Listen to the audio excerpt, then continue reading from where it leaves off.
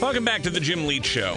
On a day where Sangamon County has seen its biggest one-day number of new COVID cases so far this year, we realize that we are really dealing with more than one pandemic. There's the virus itself,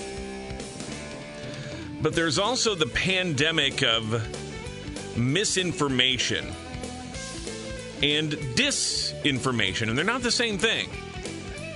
As it pertains to the virus itself, to the various mitigations, to vaccination, etc. A few weeks back, we talked with Dr. Tracey Smith of the Illinois Public Health Association about the Pandemic Navigator program that is assisting families as they are coping with various challenges related to COVID. Well, that organization is itself one of those dealing with the challenge of the misinformation that is out there and is working to combat it. And so we today are starting what we hope is going to be a regular series of discussions with Dr. Tracey Smith about some of those big misconceptions that are out there and to then set the record straight with the real truth about it all. Dr. Tracey Smith, welcome back to the program. So happy to have you here. Thank you. Thank you for having me. I want to start by just asking, from a public health perspective and the work that you and your colleagues are doing to try to keep people safe and to help them weather this public health crisis, how big a problem, how big a challenge is it when you have to combat this type of misinformation and the misconceptions and myths that are out there? It's a big challenge. There's a lot of reasons for the myths and the feelings around those myths that's out there. And so it's not just as easy as saying, here's the facts, right? Or here's the information.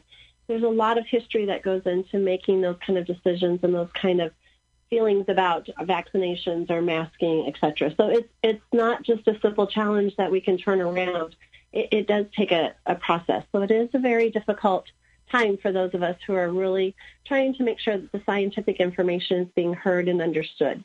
This is a really important point, and we've talked a lot on this program about some of the just kind of the wild, almost conspiracy theory type things that are out there. But in some cases, there are people who have a resistance or a reluctance that's based upon a long history in their communities of mistrust of the medical establishment, of a lack of access and what sometimes seems like a lack of empathy or concern for certain parts of the population to be able to get the access to the same kind of health care. And so I know that has to be part of it as well. People have some of this mistrust because history has taught them to have it. Yes, that's very true. And there's no getting around that fact that our systems have at times created the mistrust or the uncomfortability with our healthcare system or the fear of that system. And so again, asking individuals exactly what is it that is leading to those certain feelings around the believing of a certain topic around the COVID vaccinations and the COVID virus itself is very critical because there are so many varying reasons for what we're facing that we can't just put a blanket statement out there. We need to sit down with individuals and really help them to work through this fear or this trust. Another point that I think needs to be brought out is that, as we've noted here, there's misinformation, there's also disinformation. They're not the same thing, and it sometimes seems like some of the false narratives surrounding the virus and mitigations are being done deliberately. It serves a political or an ideological agenda. From your public health perspective, is that something that's happening too? Is some of the misconceptions that are out there, are they being fueled and fed deliberately as part of somebody's agenda? That is something that is very likely to occur with many situations, right, when we face them in healthcare and other places. So, yes, there are people who can use situations like this to fuel their agenda. And so in public health, we feel it's very important to make the distinction and remove that from being involved in that conversation, such as with masking. We really have to remove the political conversation from masking, which we know is a public health mitigation process that works to decrease infections and viruses spreading. Talking with Dr. Tracey Smith, Illinois Public Health Association, and we have lost her, unfortunately. So we're going to see if we can get her back on the line here. If Dr. Smith will check back in with us here, we'll continue the conversation here momentarily, because we really want to get into some of the specific things that we have been encountering here in terms of the false narratives that are out there. And I believe, hopefully, now we have Dr. Tracey Smith back with us. Doctor, are you there? Sorry. No, that's yes, okay. These problems, right? Well, and we do have a bit of a difficult connection there, and I want to make sure we can hear you clearly. So let me just, because you started to talk about mask wearing. I know that's a big issue we want to talk about. We hear it a lot here on this program of people who are suggesting that masks are harmful, that actually they don't, not only don't do any good, but they may be doing more harm than good. From the public health perspective, what do we know? What are the real facts about the efficacy of masks and what they mean in terms of trying to control the ongoing spread of COVID? We know that masks have always been a really critical part of the public health fight against viruses and other diseases. So if we look at what masks actually do, is they help to prevent certain particles from reaching the place that they want to take over, right? So if we think about COVID virus, for instance, the COVID virus molecules are too big to penetrate outside the masks that we wear. And if those viruses don't come out and get into the air and back into another person from someone who's infected, we can decrease the amounts of infections happening. Some people say, well, the carbon buildup is too high when someone's wearing a mask. Well, those molecules are very small, and they escape the masks. They are not kept out of the air. They escape easily around the way masks fit us, and so that is not something that's happening that we're seeing. And there's a lot of current research going into this to make sure and to double check and to look for other ways that maybe masking may be causing any concerns that are out there. But at this point, we're not seeing the concerns around masking being supported in the research. Another argument we hear repeated regularly is that the masks are somehow a psychological problem for children. They just struggle with the notion of having this mask on all day. It becomes very difficult for them to function. They struggle because they're not seeing other people's faces and getting those sorts of social cues that we have all been accustomed to. Can you speak to that and what we know about how children in particular adapt to and deal with masks in the educational setting? So, it's really good for us to have conversations about those concerns because we need to look at them and we need to make sure we're addressing those. There are ways to address those within the school setting to help overcome any of those potential side effects from wearing masks when we're having conversations. We also know in having interactions, we also know that there are certain children who need to be able to make that visual contact with the mouth and the face to be able to read those social cues and to have those interactions. But there are key things that we can do as parents. I'm a parent to a child who's 15 with autism, and she struggles to read social cues anyway, and then you put a mask, and that can be very tough. But I've worked with her a lot to explain to her how to look at eyes, how to read eyes, how to accommodate for those types of cues that maybe she's not seeing now that she was so familiar with. So I think part of it comes back to us as parents and as educators to recognize that the way we respond to wearing masks and to having our children wear masks, whether we respond good or bad, leads to a lot of the responses of our children. And when we start to think about, go ahead. I think that's such an important point, and I really think it bears repeating and stressing. Every kid's different, but in general, kids seem so resilient to me, and kids tend to take things more in stride unless the adults are freaking out about it. And it's when the adults make a big deal about it or turn it into a crisis, that's when it's more likely to become a crisis for the kids. Correct. It really is. When I talk to kids, what I hear is the responses of their parents a lot of times to this type of, to wearing masks, et cetera. So again, as parents and as teachers, we hold a lot of power, and we need to build on that to help our kids be able to accommodate as well as they can. So it's just like, to me, I think about, I've stressed to my children forever, you wear a winter coat in the winter. You put shoes on your feet when you go outside.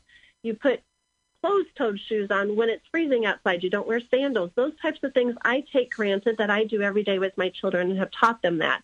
If I look at masking in the same process and that same preventive measure as, this is what we get up in the morning, this is what we do. Do you have your mask and your coat? Do you have your gloves? Do you have your hat? That becomes part of a normal routine. And as we build that normalcy into it, a lot of the anxiety that our children can feel from wearing masks in spaces can be decreased and alleviated.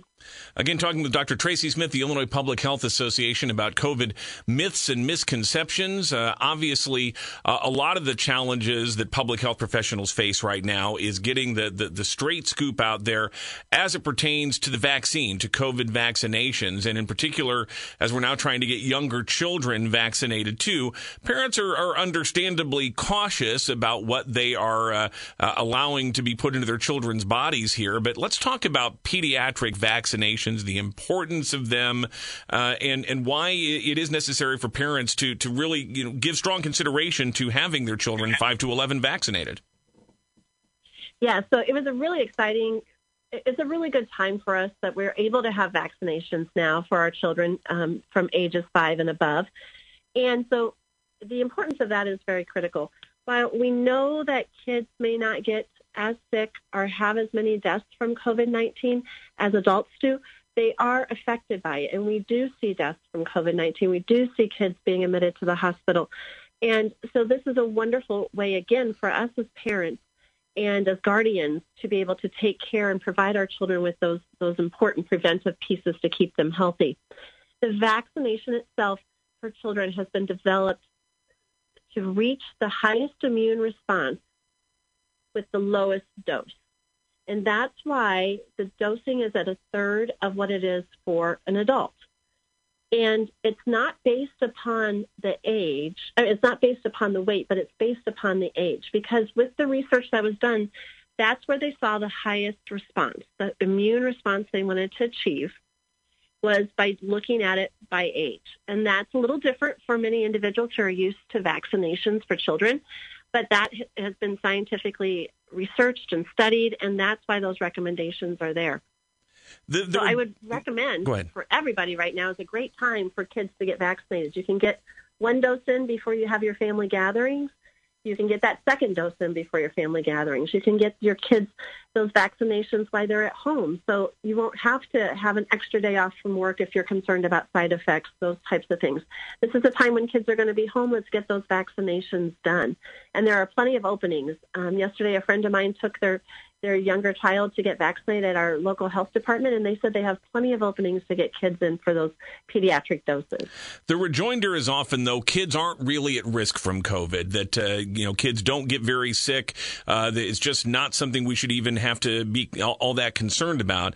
But we know when the Delta variant started to rise over the summer, we saw more kids winding up in hospitals. Hospitalizations and total cases are going up again. We don't know how extensive the Omicron variant is among us. How much of a danger does COVID represent for children? I mean, if we look at November data, for instance, we know that there's about 28 million children that fall into that 5 to 11-year age range. 2 million cases of COVID-19 is in that age group. So there are 2 million kids who have had COVID in that age group. So you can't tell me that they're not at risk for getting COVID. We are seeing cases of COVID-19 in the age groups that we have the vaccinations for, and we do see those ages also ending up at the hospital. So they are at risk for that. Even though they're more resilient and often asymptomatic or not as severe, those cases do get severe. We know that with chronic diseases, we have lots of kids with asthma and other conditions that make them more at risk for this. But in general, we do have cases that are occurring with kids that have COVID.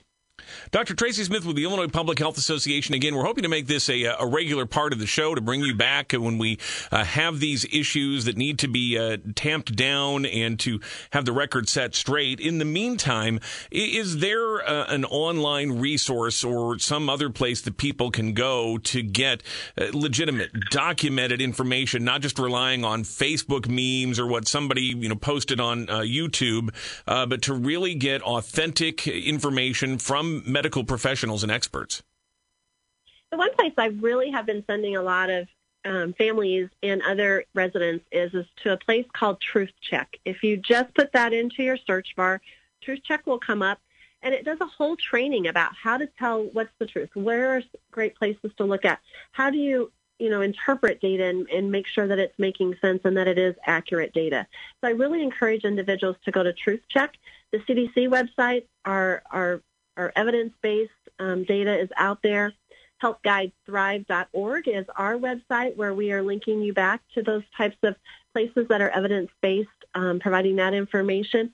And then if you want to know where you can get your vaccines at, go to vaccines.org. They have a list of where are the current vaccinations in your zip code being offered that you can get to those appointments and be able to get those vaccinations. Dr. Tracey Smith, as always, thank you for your time. A pleasure to talk to you. Have a wonderful holiday season, and we look forward to talking to you again soon. Thank you very much.